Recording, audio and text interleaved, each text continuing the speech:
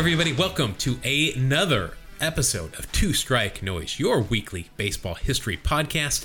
I am one of your co-hosts, Jeff. Joining me, I want to say as usual, but Mark, you're kind of in and out. My co-host, Mark A. Johnston. Mark, how you doing? I'm in a weird situation, yes, but I'm here. I'm happy.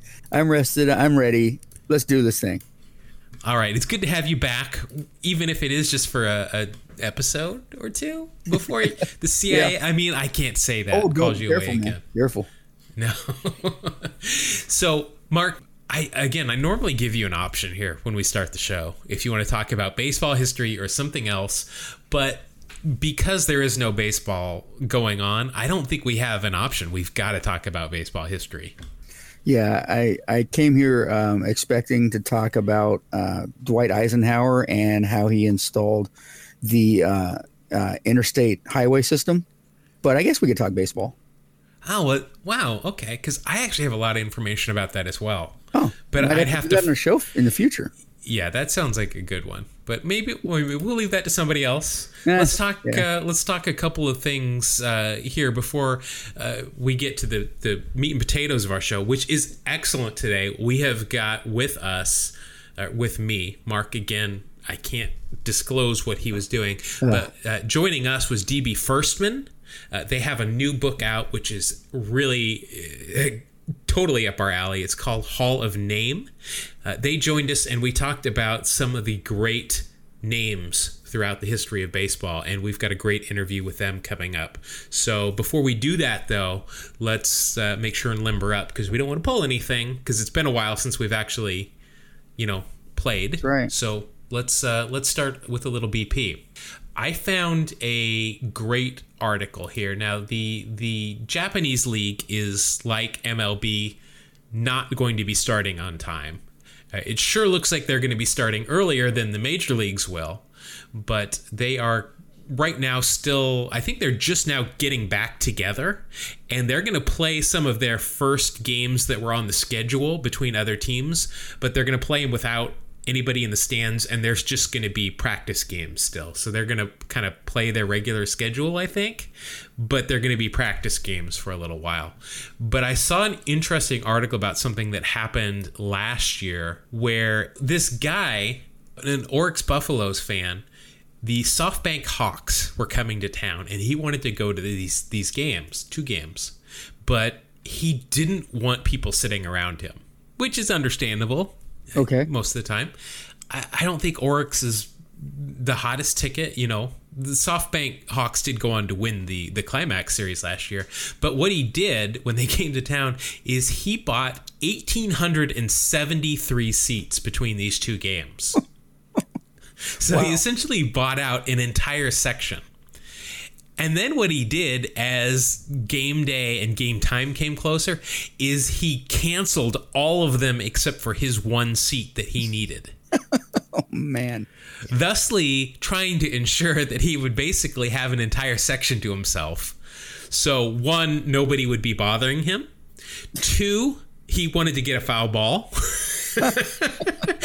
And he also said he just kind of wanted the recognition of being the only guy in the seat.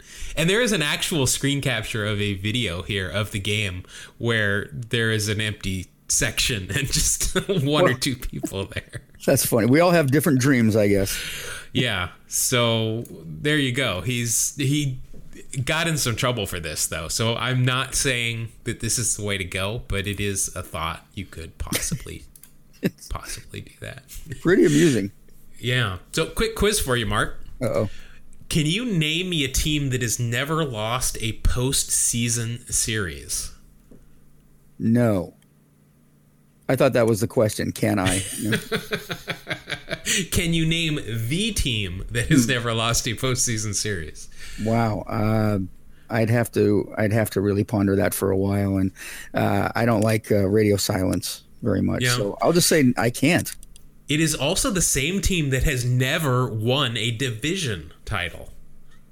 So they've never lost in the playoffs, and they've never won a division title. Kind of odd circumstances. Nope, the Marlins.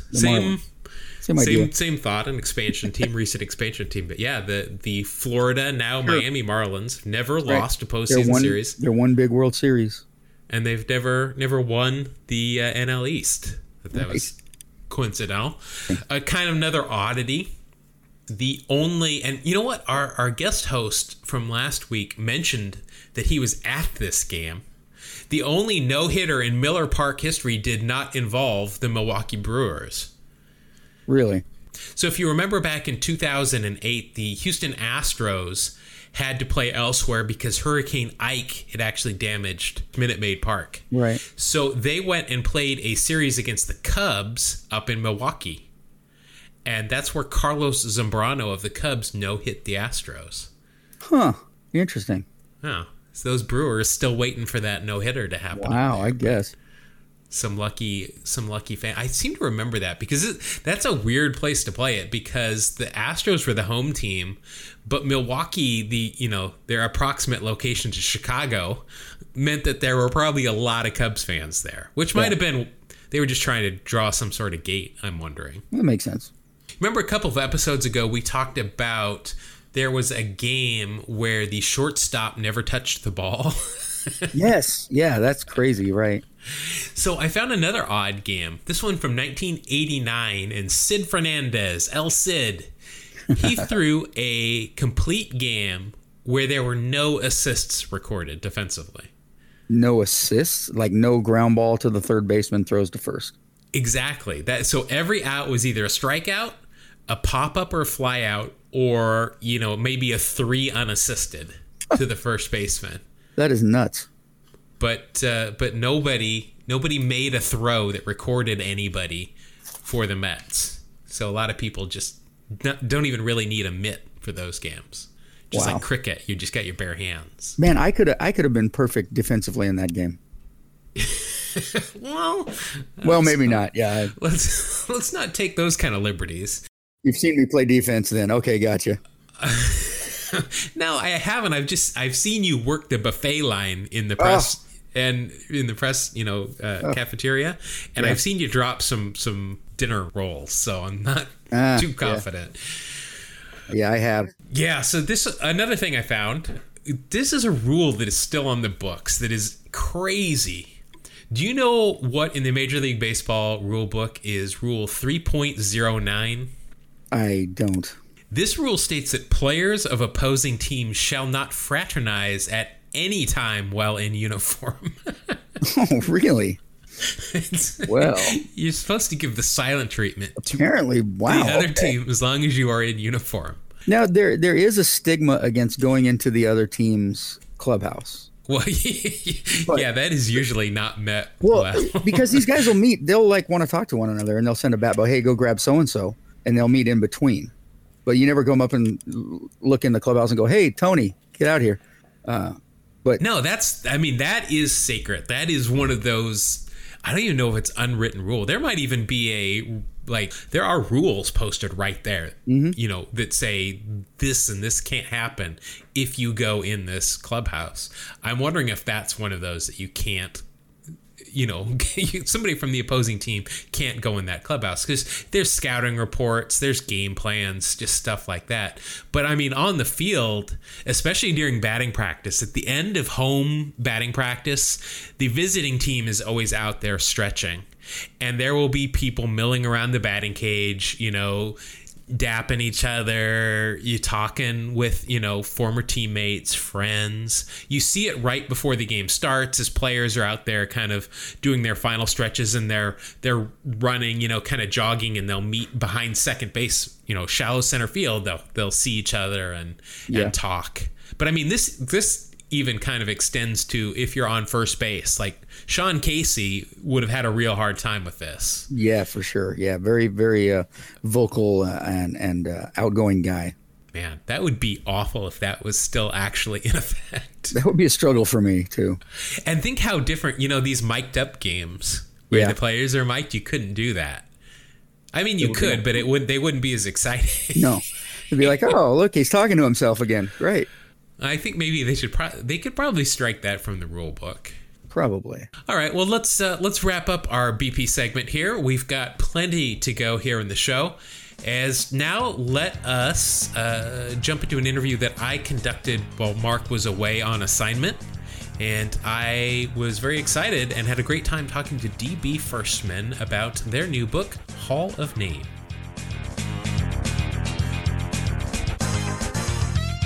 Joining us today is DB Firstman to talk about their new book, Hall of Name, baseball's most magnificent monikers from the only Nolan to Van, Lingo, Mungo, and more. It is quite a mouthful, but it was very enjoyable. DB, thank you very much for joining us here today. Thanks for having me on. Glad to be here. And yes, I was shooting for the longest baseball titled book of 2020. I'd be willing to put my money on that you were very successful with that. Yeah. I remember, so I follow you on Twitter, and I remember the first time that I saw you tweet about this book, I was so excited because it really could not be more on brand for us to talk about strange characters and stories and names. So before we jump right into the book, can we first just kind of get a sense of your history of the game and what led to your interest in unique names and nicknames? Sure thing. My passion for baseball comes from my father. My parents were divorced when I was 2. I lived with my mother. My father would come over on weekends and immediately plop himself on the couch, turn on the TV, and turn on the Yankee game.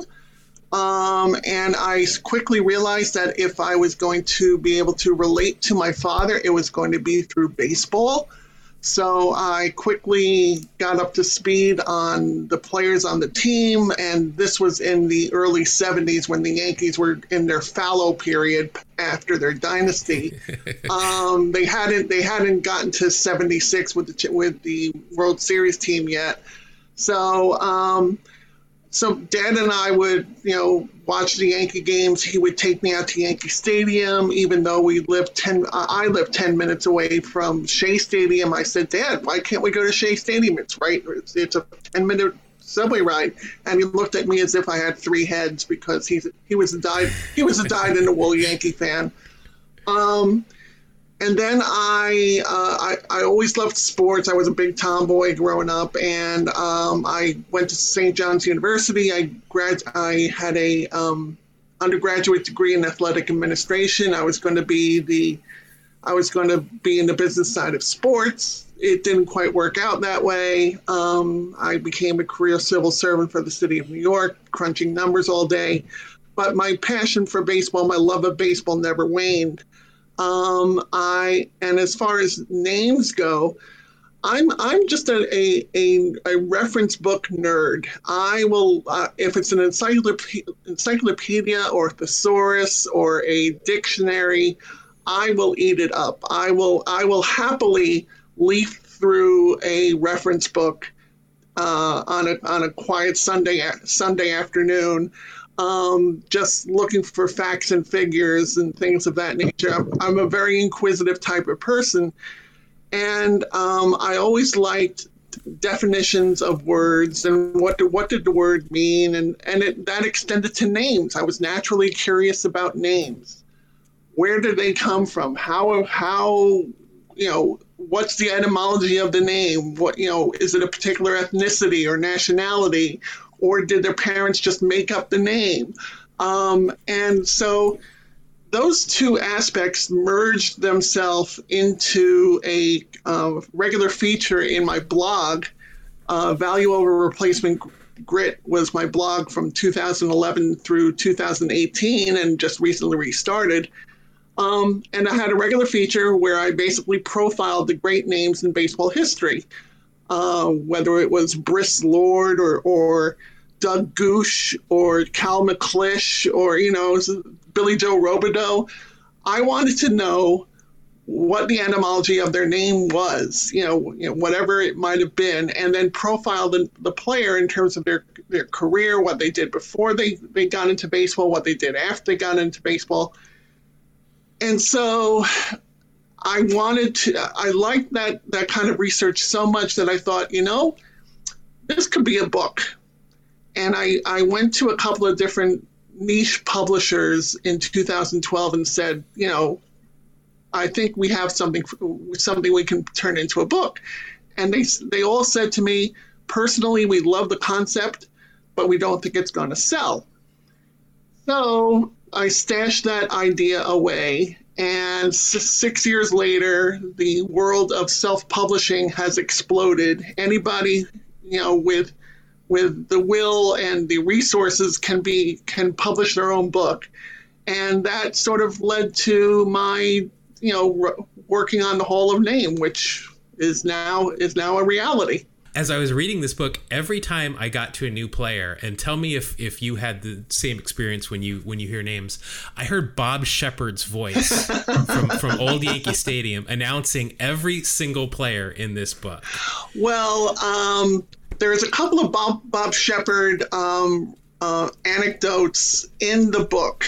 One of them is a Japanese pitcher named Shigetoshi Hasegawa.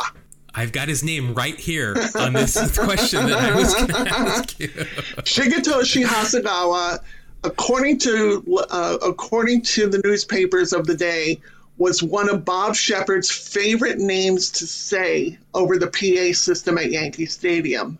And it just rolls off the tongue, doesn't it? It is a beautiful, beautiful, beautiful name. The other Shepard anecdote is from Oda B. McDowell, who wore number 0. And Shepard had a thing about announcing the number of the uniform while he was announcing the player. He would say, now batting number 2, Derek Jeter. Well, Oda B. wore 0. And, Shepard just didn't consider 0 to be a real number. So he just said, Oda B. McDowell, and that was it. I would have loved to have heard Bob Shepard introduce like Quentin McCracken. Yes. I think there's some great names that would have made me laugh to hear Bob Shepard. Yeah, and I have a section in the book called "Sounds Good to Me," which are, to my opinion, names that just roll off the tongue. They're very lyrical. They're very fun to say, and so. Yes, Shigetoshi Hasegawa and Oda B. McDowell and Quentin McCracken are entries in that section of the book. So I have to imagine, with your fascination with names and letters, that it must have been fun. Did you ever watch Cubs games on WGN and Harry Carey and his game where he would try to pronounce batters' names backwards?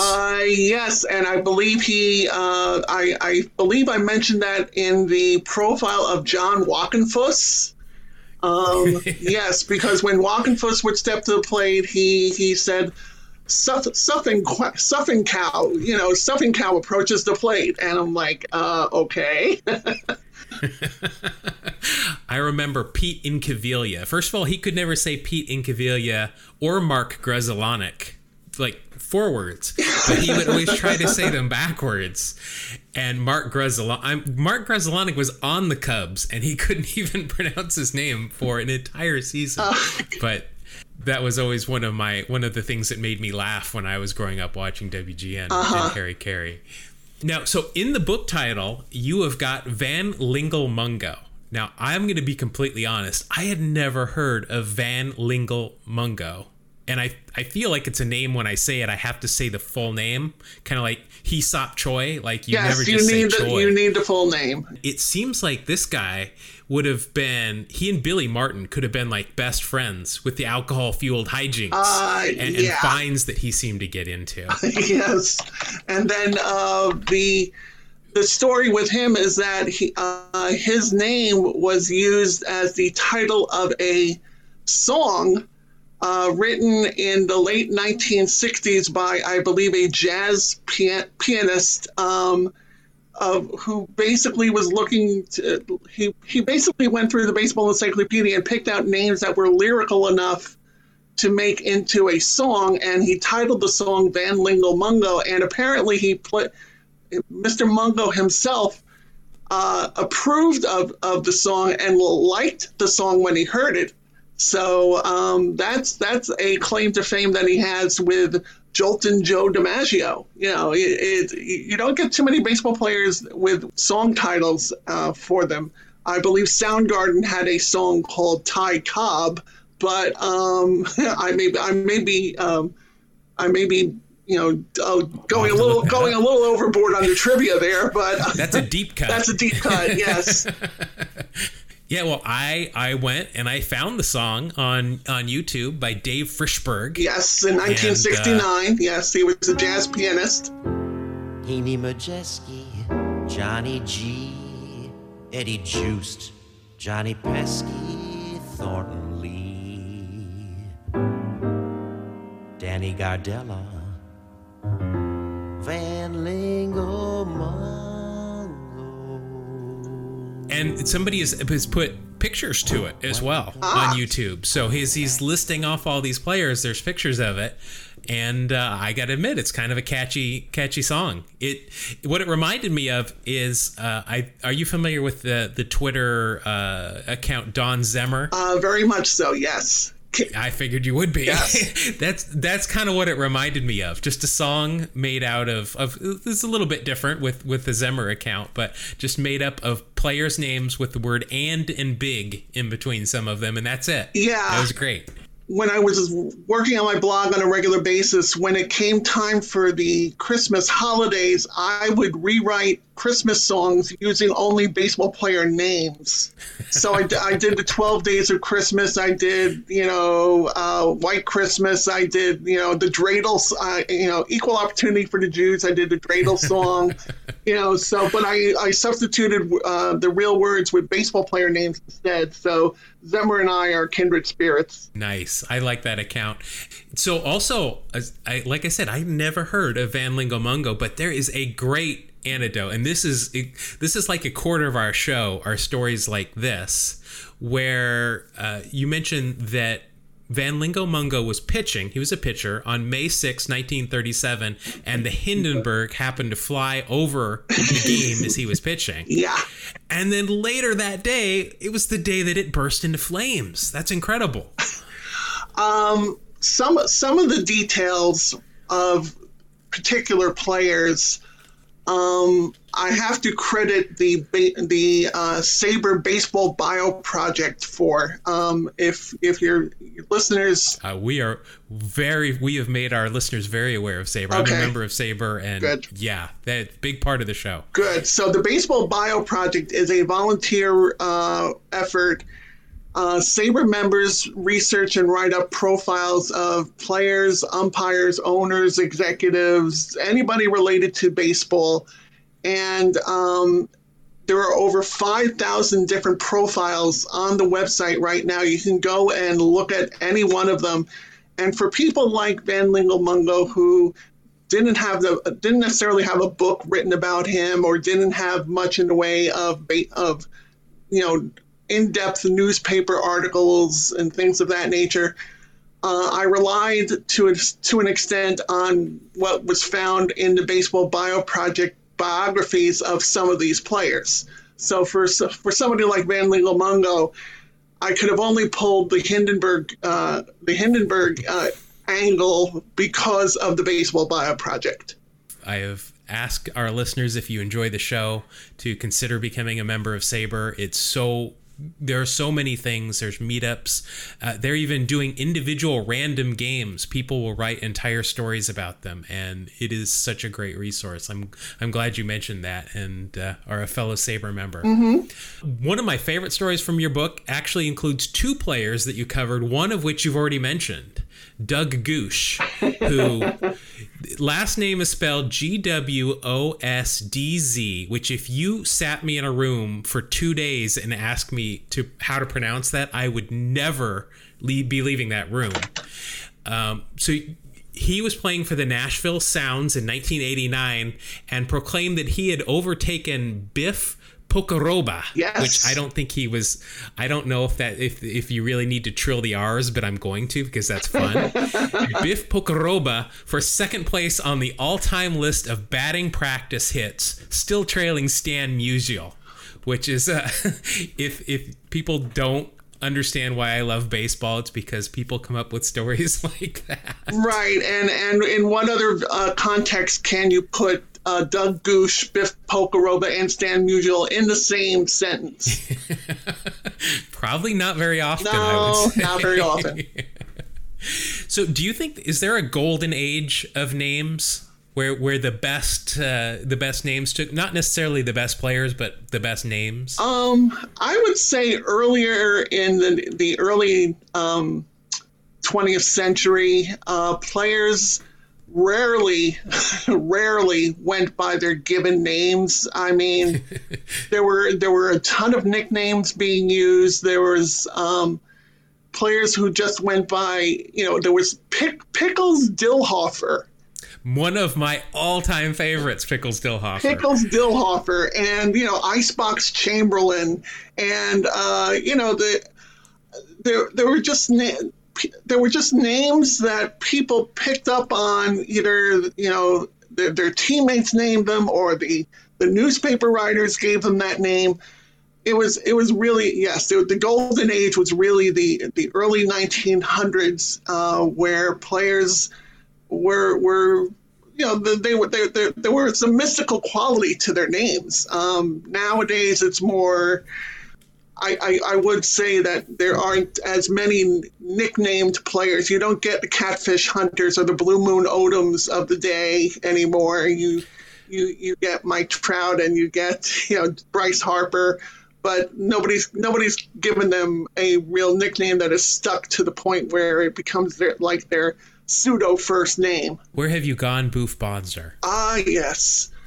Our who legally changed his name to Boof. That is quite true, yes. And apparently his mother nicknamed all the kids and nicknamed, I believe, Boof's real first name is Paul, if I remember correctly, and nicknamed the kid Boof. And Boof basically was not too happy with it at first, but learned to love the name and legally changed it in the past decade or so, I believe. So which Hall of Famer, actual Hall of Famer? So I've got here the Hall of Name. We talk about the Hall of Game from the Negro League Museum. We've got the Hall of Name now. From the actual Hall of Fame in Cooperstown, who do you think has the best name in the hall? Wow. Just for the spelling, because I love to spell words, it's got to be Carl Yastrzemski. Nice. Yeah, I think you ask most baseball fans, and they're gonna trip themselves up on Yastrzemski. Who else would be a really great Hall of Fame? Nap Lajoie is one of my. We've talked about him many times, and once I learned to pronounce his last name, it's kind of like Shigetoshi Hashagawa to me. I like to say it. And there's Kai Kyler. Yep, he's in the book. Very nice. He's in the book, and to know how to pronounce his first name, because it's not Kiki, it's Kai. And as I explain in the book, it is not because he stuttered, which was a myth perpetuated throughout his career that he had a stuttering problem. But I interviewed Kai's great grandson who dispelled that myth. So Kai Kyler is another great name, who is in the Hall of Fame. Okay, so I found a name-related nugget that didn't come from your book or your Twitter account, and maybe, I don't know, this sounds like something that you would come up with, though, but it wasn't attributed to you, so I want to ask, only one Major League player has had all the letters of the MLB team's name that they're on in their name. I Do you believe. have any idea who Yes, that is? I believe it is Odrisamer Despaigne. That was what I got. Yep. Very nice. Yes, I remember seeing that cross my Twitter feed. Yes, and he was pitching for the San Diego Padres at the time. Nothing gets by you. I have no life. Well, okay, so I've got a couple of others that I don't have answers for. Okay. Do you know which MLB player has the most unique letters in their name?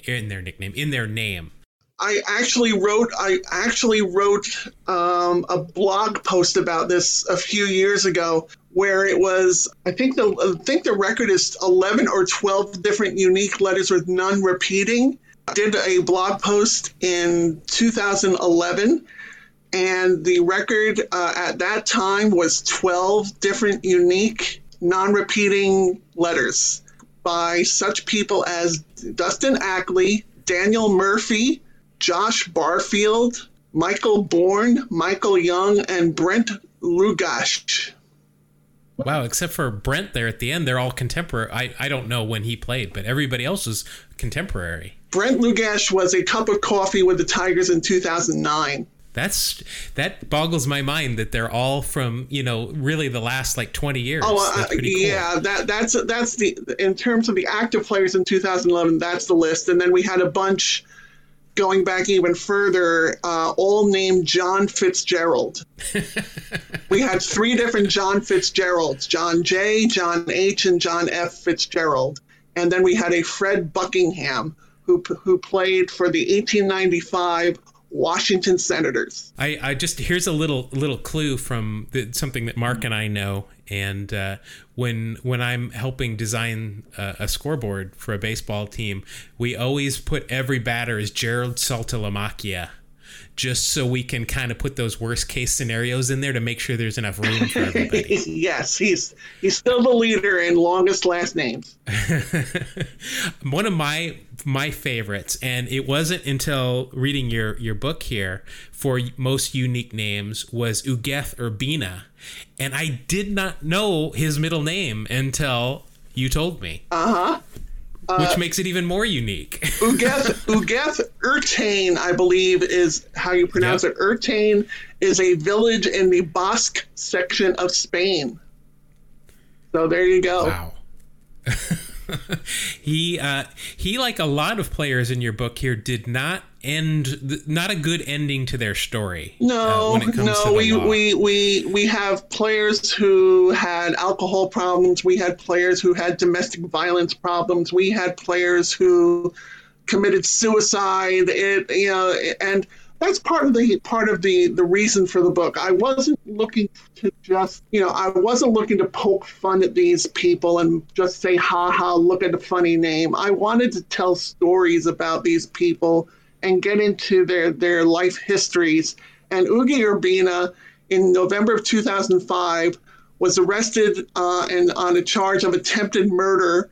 And then he was convicted in 2007 and sentenced to more than 14 years in prison for it. And he was released in 2012.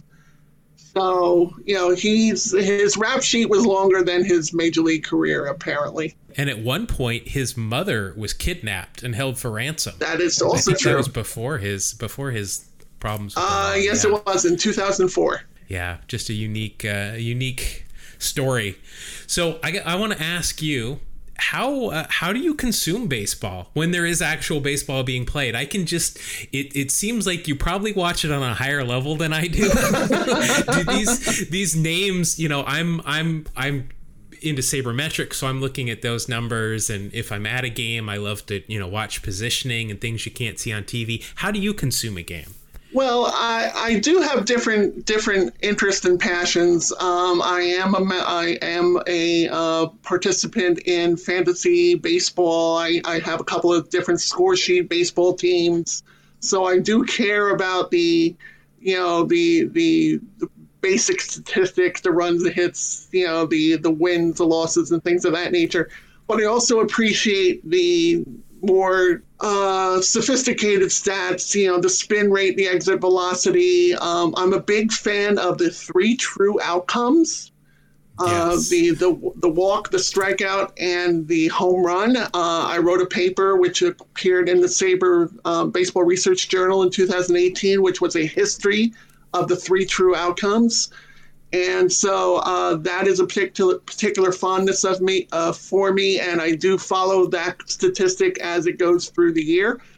But yes, the names have always been a fascination for me. And then when somebody debuts, when the kid, I think his first name is Anthony and his last name was Bem Boom, BEMBOOM debuted in 2019, I did dance because that's just a terrific name, and there was a bunch of really great names, and well, there's a bunch of really great names that enter baseball history every season. So you are likewise a connoisseur of pop culture.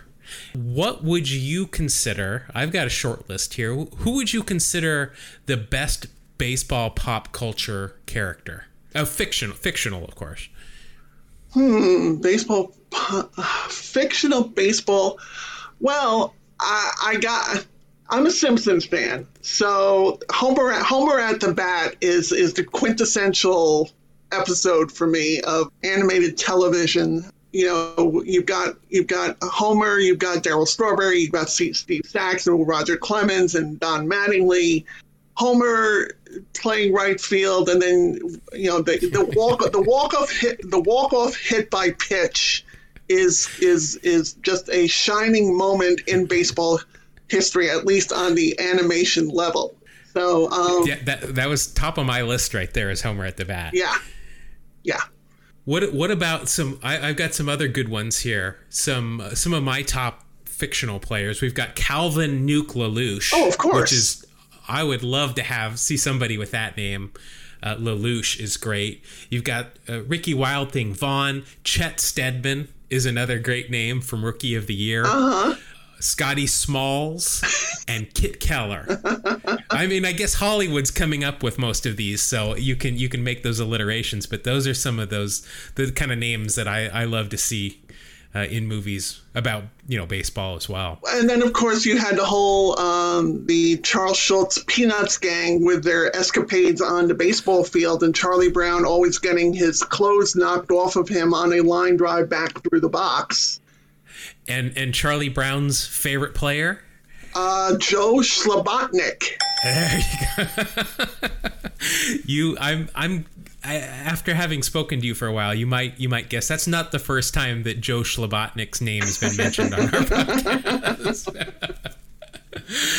So I've also seen you tweet about Out of the Park Baseball, which is a sim baseball game. I've been playing it for 6 or 7 years. The new version comes out right about this time every year.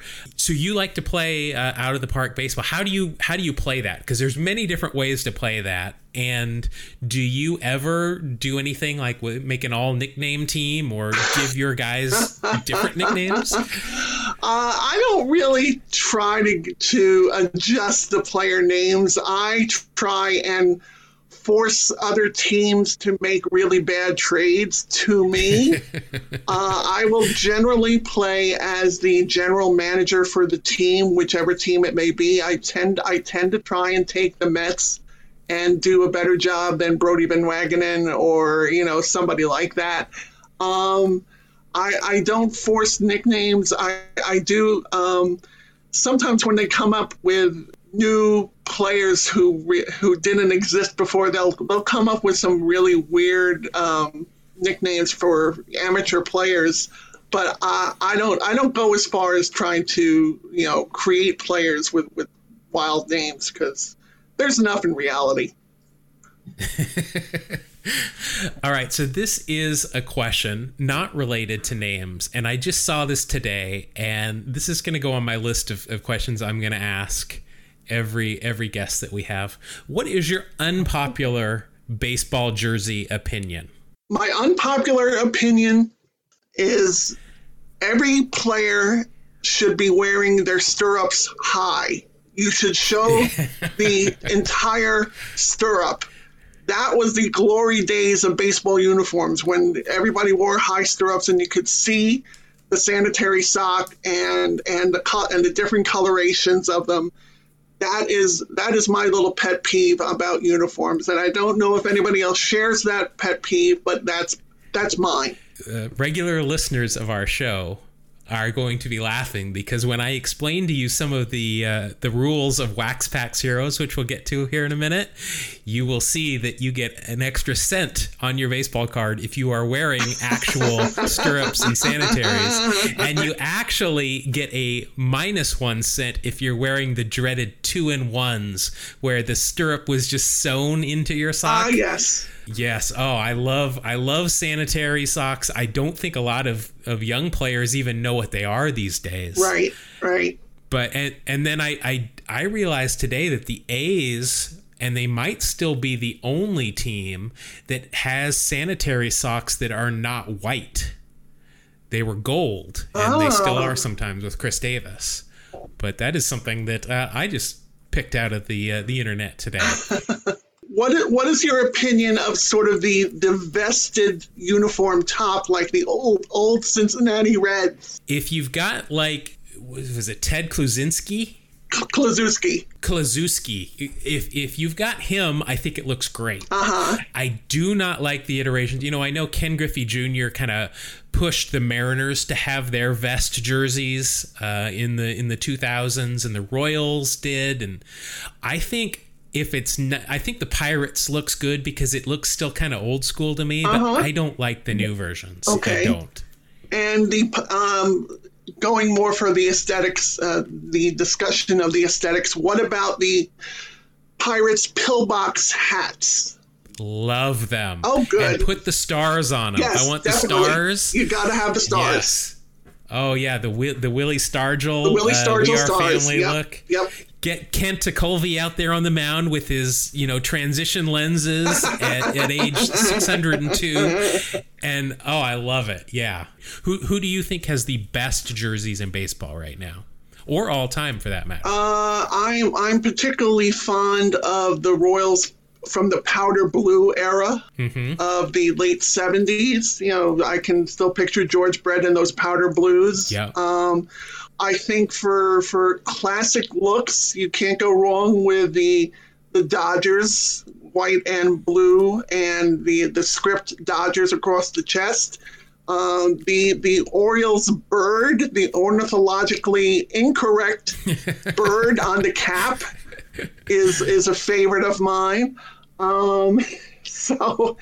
And then what do you think about because you like the powder blues from the Royals, which I agree, that was good. What do you think about all these teams this year? Well, I say this year, it's so hard to get through my head that supposedly, you've got like 7 or 8 teams that are going to have powder blue uniforms this year.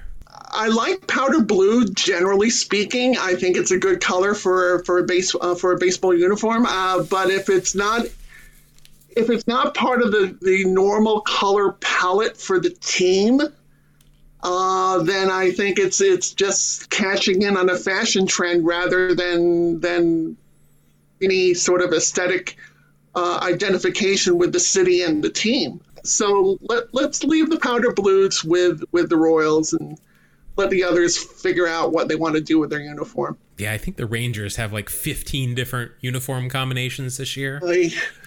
Are they trying to be the Diamondbacks? Well, if you remember, I think it was 2 years ago, the Nationals actually had a mannequin in their clubhouse because they had so many different uniform combinations. They would dress the mannequin in the combination for the day so that everybody could refer to it to make sure that everybody had the right uniform on. And usually the starting pitcher, correct me if I'm wrong, but the starting pitcher of the day gets to choose the uniform combo. That is it was funny. I was talking to somebody on the internet today and I brought that very fact up and they had not heard that. And I was beginning to question myself because teams have so many specific days where they have to wear specific uniforms. I was wondering if that was a thing of the past or not. I would have to do a little research on that, but that's what I remember hearing. Yeah. Me too. Absolutely. Because I know there were certain pitchers that would only wear home whites or road grays. They hated alternate jerseys and cool. So, are you ready to open some old baseball cards? Oh, let's do it. Gonna pull a Wax Pack Hero. Young stars in his eyes. Wax Pack Hero. All All right, so we've got a pack here of 1988 Donruss, the infamous kind of bars in the background look of Donruss. I gave you a little bit of a clue as to some of our rules. I'll go over them again here just in case anybody is new to the show. We are opening a 1988 pack of Donruss. We are using a May 1992 Beckett to score these so that there's some value to these cards. We've got a couple of extra rules, though. If the player is sporting a mustache, you get an extra cent, and that's like 90% of these guys in 1988 were sporting mustaches. If they went on to become a Hall of Famer, you get an extra 5 cents. And if, as I mentioned, if they're wearing actual real stirrups, you get an extra cent. But if they're wearing those dreaded 2-in-1s, which I don't think were very popular in 1988, I think it was 89 is when they really caught on, you get a minus 1 cent. Okay. So we will go through here. Maybe we can come up with some guys with some nicknames that we have forgotten about. So here we go. We're going to start off with, and I don't know if this guy ever had a nickname. If he didn't, he should. Here he's pictured with the San Diego Padres, now a baseball announcer, I think still with the Phillies or ESPN, John Kruk. Oh, yes, Crucky. I think. Just Crucky? I think it was Crucky. I remember Berman, and it's sad that I remember a lot of Chris Berman nicknames because he drives me crazy, but I think it was John, I am not a Kruk. So yeah. that card is unfortunately not worth anything. John Kruk never had a mustache, and I cannot see if he is wearing stirrups. It's just from the shoulders up on this one. He never had a mustache, probably because whatever he was eating would get stuck in the mustache. It got a little stinky under there after the spread. Yep.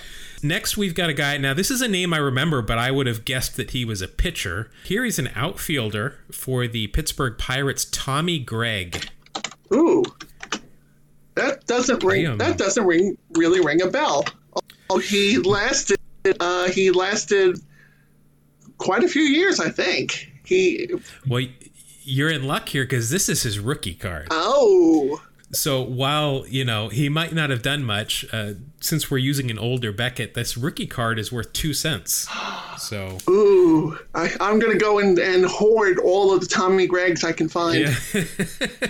Well, I can, if you want some Phil Plantier, Sam Horn, any of Kevin Moss, any of those, I've got plenty I'm willing to part with. Okay.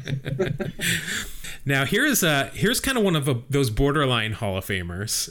I always love this guy. This is what I'll do. I'll give you his nickname. I'm sure you're going to be able to get this one. The Thrill. Will Clark. Very nice.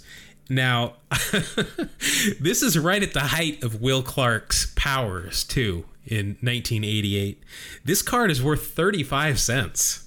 It was one of his top MVP vote years. I think he hit like 30 home runs and drove in 100, and he walked a bunch of times, and he was certainly a young stud for those Giants teams. Now I'm going to tell you, just with our leaderboard, for our guests, our leaderboard, the Diamonds and Roses podcast is 93 cents. That's the all-time high. That was because I happen to have a pack of Upper Deck, and he got a Ken Griffey Jr. The second place is 52 cents. So your one Will Clark card here has vaulted you. You're on pace to challenge for second place already with this one card. Very nice. Cool. No mustache, and I know he always wore real stirrups, but I can't see them in this picture. Do you know Will Clark's middle name? In fact, I cheated. I just looked it up. It's a great one. Nuschler. The Noosh. The Noosh, that's right. So we were speaking of Ken Griffey Jr. It is a senior, Ken Griffey Sr. here with the Atlanta Braves. Mm-hmm. Whoever took these pictures for Donruss this year caught a lot of these guys during BP and just shot them from the neck up. I can't tell if he's wearing stirrups, but he most definitely has a mustache. he pretty much always had a mustache. I don't remember him clean shaven that often. Same with Junior. I never remember Junior without a mustache. I do remember him having a few years in the middle of his career with the Yankees. Of course, he started out with the Reds and then moved to the Yankees and then Atlanta. And I think he finished up his career back in Cincinnati, or did he have a couple of years after that? Well, he definitely played in Seattle for a season or two. Oh, that's right. That's right. Because they were. Didn't they homer in the same game together? Back to back. Yes. Yep, back to back. Yep, most definitely. So that card is not worth anything, but that mustache does give you 1 cent there, so that's good. Okay. Now here we go. I love this guy. Third baseman for the Chicago Cubs, Keith Moreland. Ah, yes. He had some really great strat cards. I was a Stratomatic player back in the day, and he was a catcher, he was a third baseman, he was a right fielder, he had positional eligibility around the diamond, and he was always good for like 10 or 15 home runs and like 30 doubles and a pretty decent batting average. And, you know, he didn't walk that much, but he walked enough to make him worthwhile as a player. Never great defensively, but at least he played different positions, so he was valuable in terms of, you know, if you were doing fantasy baseball, he qualified at a few different positions. Since you're on the show, I'm looking at the back of his card. Keith is actually his middle name. Bobby Keith Moreland. Okay. I know I hate to break the news to you here, but this card is not worth anything. And unfortunately, it looks like he is wearing 2-in-1s there. It is a straight line up and down. And I can't see that telltale arch, you know, in the front if they under their pants. I don't see that. I'm afraid Keith is not gonna be kind to you there. Well, we'll trade him for a couple of picks to be named later. Well, you're going to be happy with this next one. You've got a Hall of Famer. His nickname should be a giveaway. The Kid. Yeah, Mr. Carter. There you go. I just thought about it. I'm like, well, we just did Griffey. Right. But, I was like, we don't have both Griffeys. We have Gary Carter. Good card here with the Mets. I was a huge Gary Carter fan. My first favorite player was Bobby Mercer, and then when Mercer retired, I latched onto Gary Carter, and I collected every Gary Carter baseball card I could find.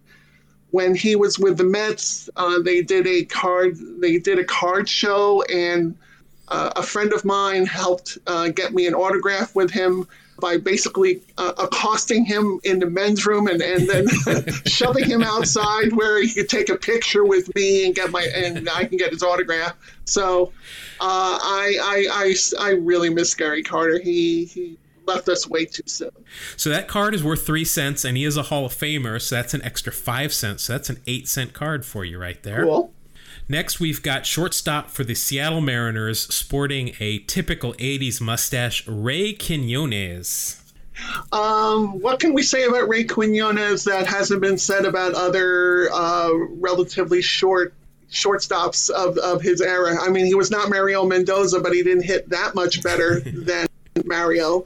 And do you know why we were postulating this? 200 is considered the Mendoza line, yet Mendoza had a 215 career average. Is this just bad press? I think does he need a better PR person?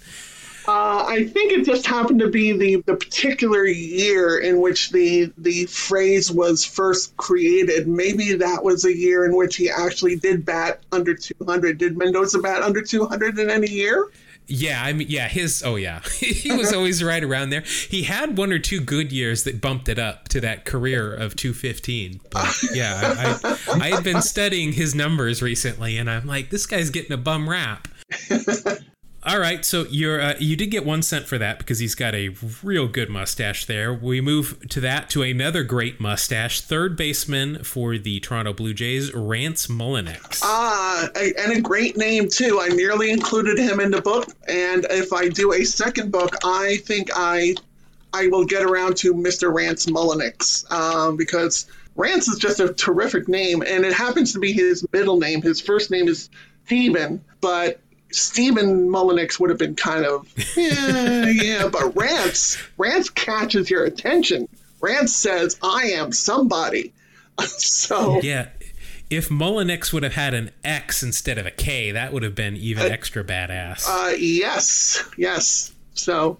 And he's got those science teacher glasses on too. I was considering adding that also. If they've got those big science teacher glasses on, that they get an extra cent, but we haven't implemented that rule yet. Okay, all right. So you do get 1 cent for that one. Next, this guy, I swear, I don't know if I feel like he's stuck around forever as like the 25th man on every team's roster. Here for the Twins, Steve Lombardozzi. The lumbar man, as I used to call him. He did stick around. Well, actually, he didn't have that long a career. He only lasted like 5 or 6 years. I think there's been enough Lombardozzis that I always just think it's the same person. Well, there's another Steve Lombardozzi who played for the Nationals in 2011. I'm like, wow, this guy's had a really long career. He was around in '88. He's still around. Because wait a minute, they're father and son. That's it. Oh, yes. Look at that. There you go. Right up there with the Fielders and the Guerreros. right. The Lombardozzis. All right, so your next card is an interesting one. It's another Hall of Famer. It's a Diamond Kings card, meaning that it's it's a piece of artwork. So I can't give any kind of stirrups credit, but you do get 5 cents right off the bat because it's Paul Molitor. Hall of Famer. And for some reason, this card is considered a common at the time. That's a shame. Well, he had a late career surge. I mean, his glory years seem to happen after the age of 30 in terms of getting recognition for MVP and all-star selections. So that would have been, he turned 31 in 1988. So that was just starting his renaissance as a real superstar in the league. But he had quite the career for, he played third base, he played second base, but then he spent most of his career as a designated hitter. In terms of designated hitters that have made the Hall, I'll still go with Edgar Martinez first and foremost. So I want to give you extra credit. I can't, but he's got the old Milwaukee. I guess it's now the new Milwaukee Brewers logo with the MB. The MB and the ball and the glove, yes, which is so good. A terrific logo, yes. Next, we've got kind of one of those borderline guys that always gets talked about as we come around Hall of Fame voting time. Oh, by the way, Molly. That was Molitor's nickname. I remember that. I'm going to give you the crime dog. Fred McGriff. There you go. Here he is with the Blue Jays. McGriff, I believe, hit just about 500. Right? He hit like 490, 495. And he's one of those people. He's in the Hall of the very, very good. He got overshadowed, because of the era he played in, but he had such a long career, and he was a productive hitter for most of his career. He played for a bunch of different. He played for like 5 or 6 different teams, and he was always a sharp fielder and a good source of power. I mean, he was consistently hitting 30 to 35 home runs during his heyday, and even towards the end of his career, I mean, he had a couple of really solid seasons for the Cubs, and then a final swan song with the Tampa Bay Rays. Excuse me, the Devil Rays. Yep, definitely the Devil Rays at that point. Yes. And a very memorable first game when he was traded to the Atlanta Braves, when the press box caught on fire during batting practice. All right, your next one. Now, I know Mark would be very excited if he were here about this one. Third baseman for the Twins. His nickname was the Rat. Not Whitey Herzog, but do you remember who the Rat was? I want to... Gaetti? Exactly. There you go. Gary Gaetti. Okay.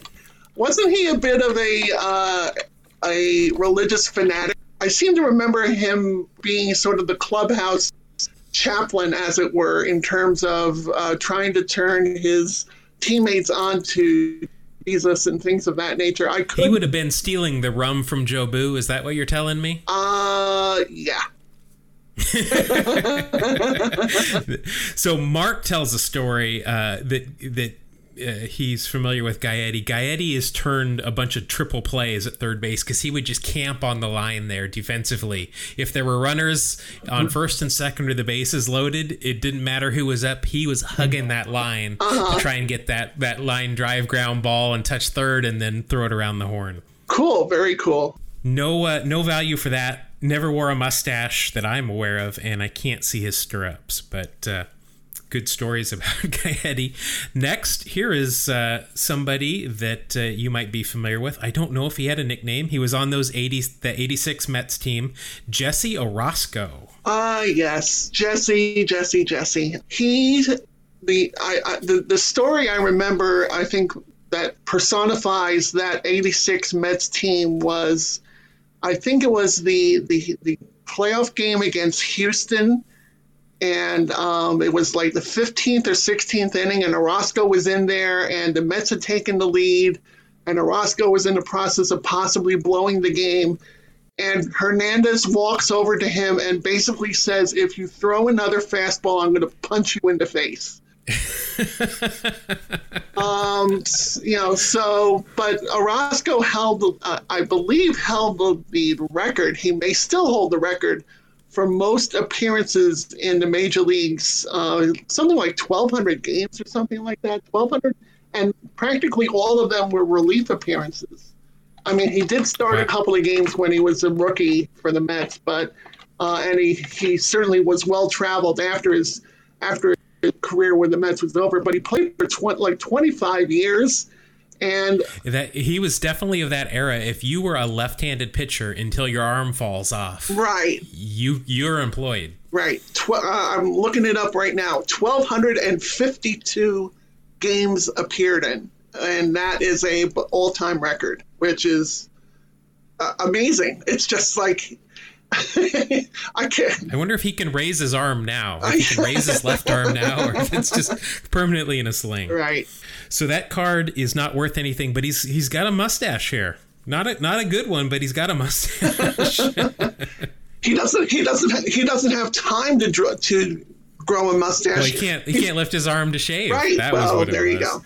All right, you're down to your last two. These are two good cards in terms of nicknames. This one, let's see. Do you know who Mr. Mariner is? Mr. Mariner. Also, alternative nickname is AD. That might give it away a little bit. Alvin Davis. There you go. Okay.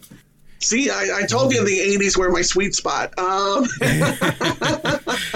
Yeah, I mean, before Griffey and Edgar and Randy Johnson and Ichiro, this was, I know, Alvin Davis was the main guy for the Seattle Mariners. Yeah, and he spent his pretty much entire career, except for 1 year, with Seattle. I believe he was the Rookie of the Year in his I think he was rookie season, and had a bunch of quality years thereafter.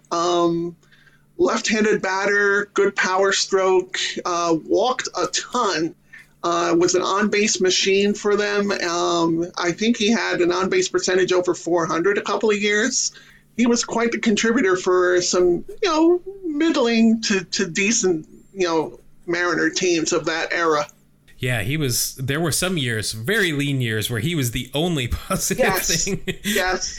But now, interesting, his middle name is Glenn. So we could have, if he would have gone by his middle name, we could have had two power hitting Glenn Davises at first base in the major leagues at the same time. And both hitting left-handed. Yeah, very, very nice. Yes. So that card is not worth anything. He is wearing the mustache. I cannot, again, see... Don Russ was just not interested in game photos this year. So that is 1 cent. And that brings us to your final card. We mentioned his nickname earlier in the interview, but the Bull. Oh, Bull! Oh, Leon Bull Durham. There you go. I would have accepted Bull Durham as well. Yep, so here he is, an actual in-game shot. It looks good. They've got the pinstripes on. He's got a mustache and a beard. That counts, and he's got real stirrups on there. So while the card isn't worth anything, you get 2 cents for that. Cool. Wasn't Leon Durham the unfortunate player who had the critical error in the National League Championship Series against the Padres? I believe the Cubs had gone up 2-0 on the Padres, and the Padres came all the way back.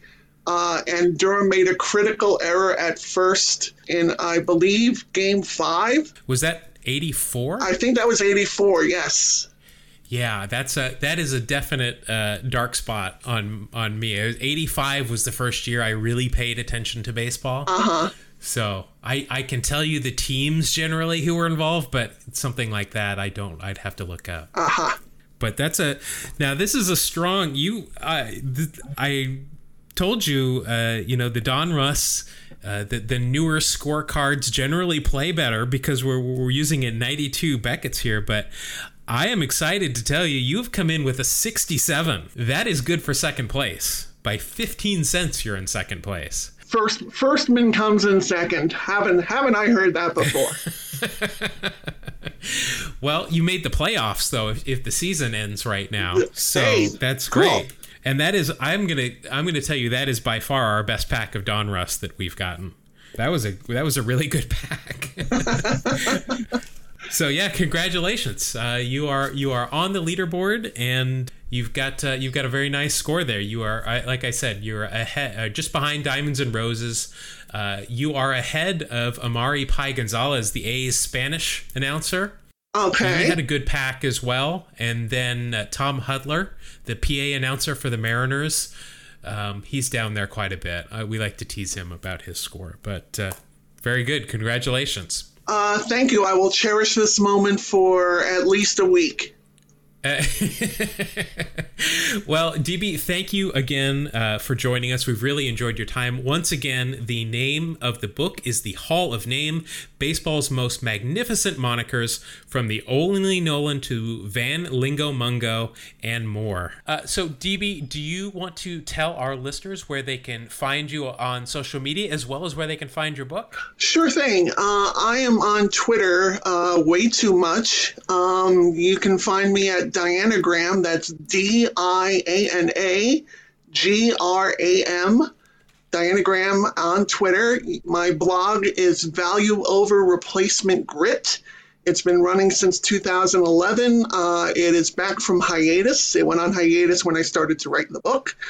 The book is available now. You can order it from Amazon.com, BarnesandNoble.com, or you can ask your local independent bookseller to order it for you. And also, you pop up an awful lot in Jason Stark, who wrote your foreword, an awful lot in his Twitter feed as well. This is true. Jason and I go back many years. I was a regular contributor to Useless Information back when he was with the ESPN.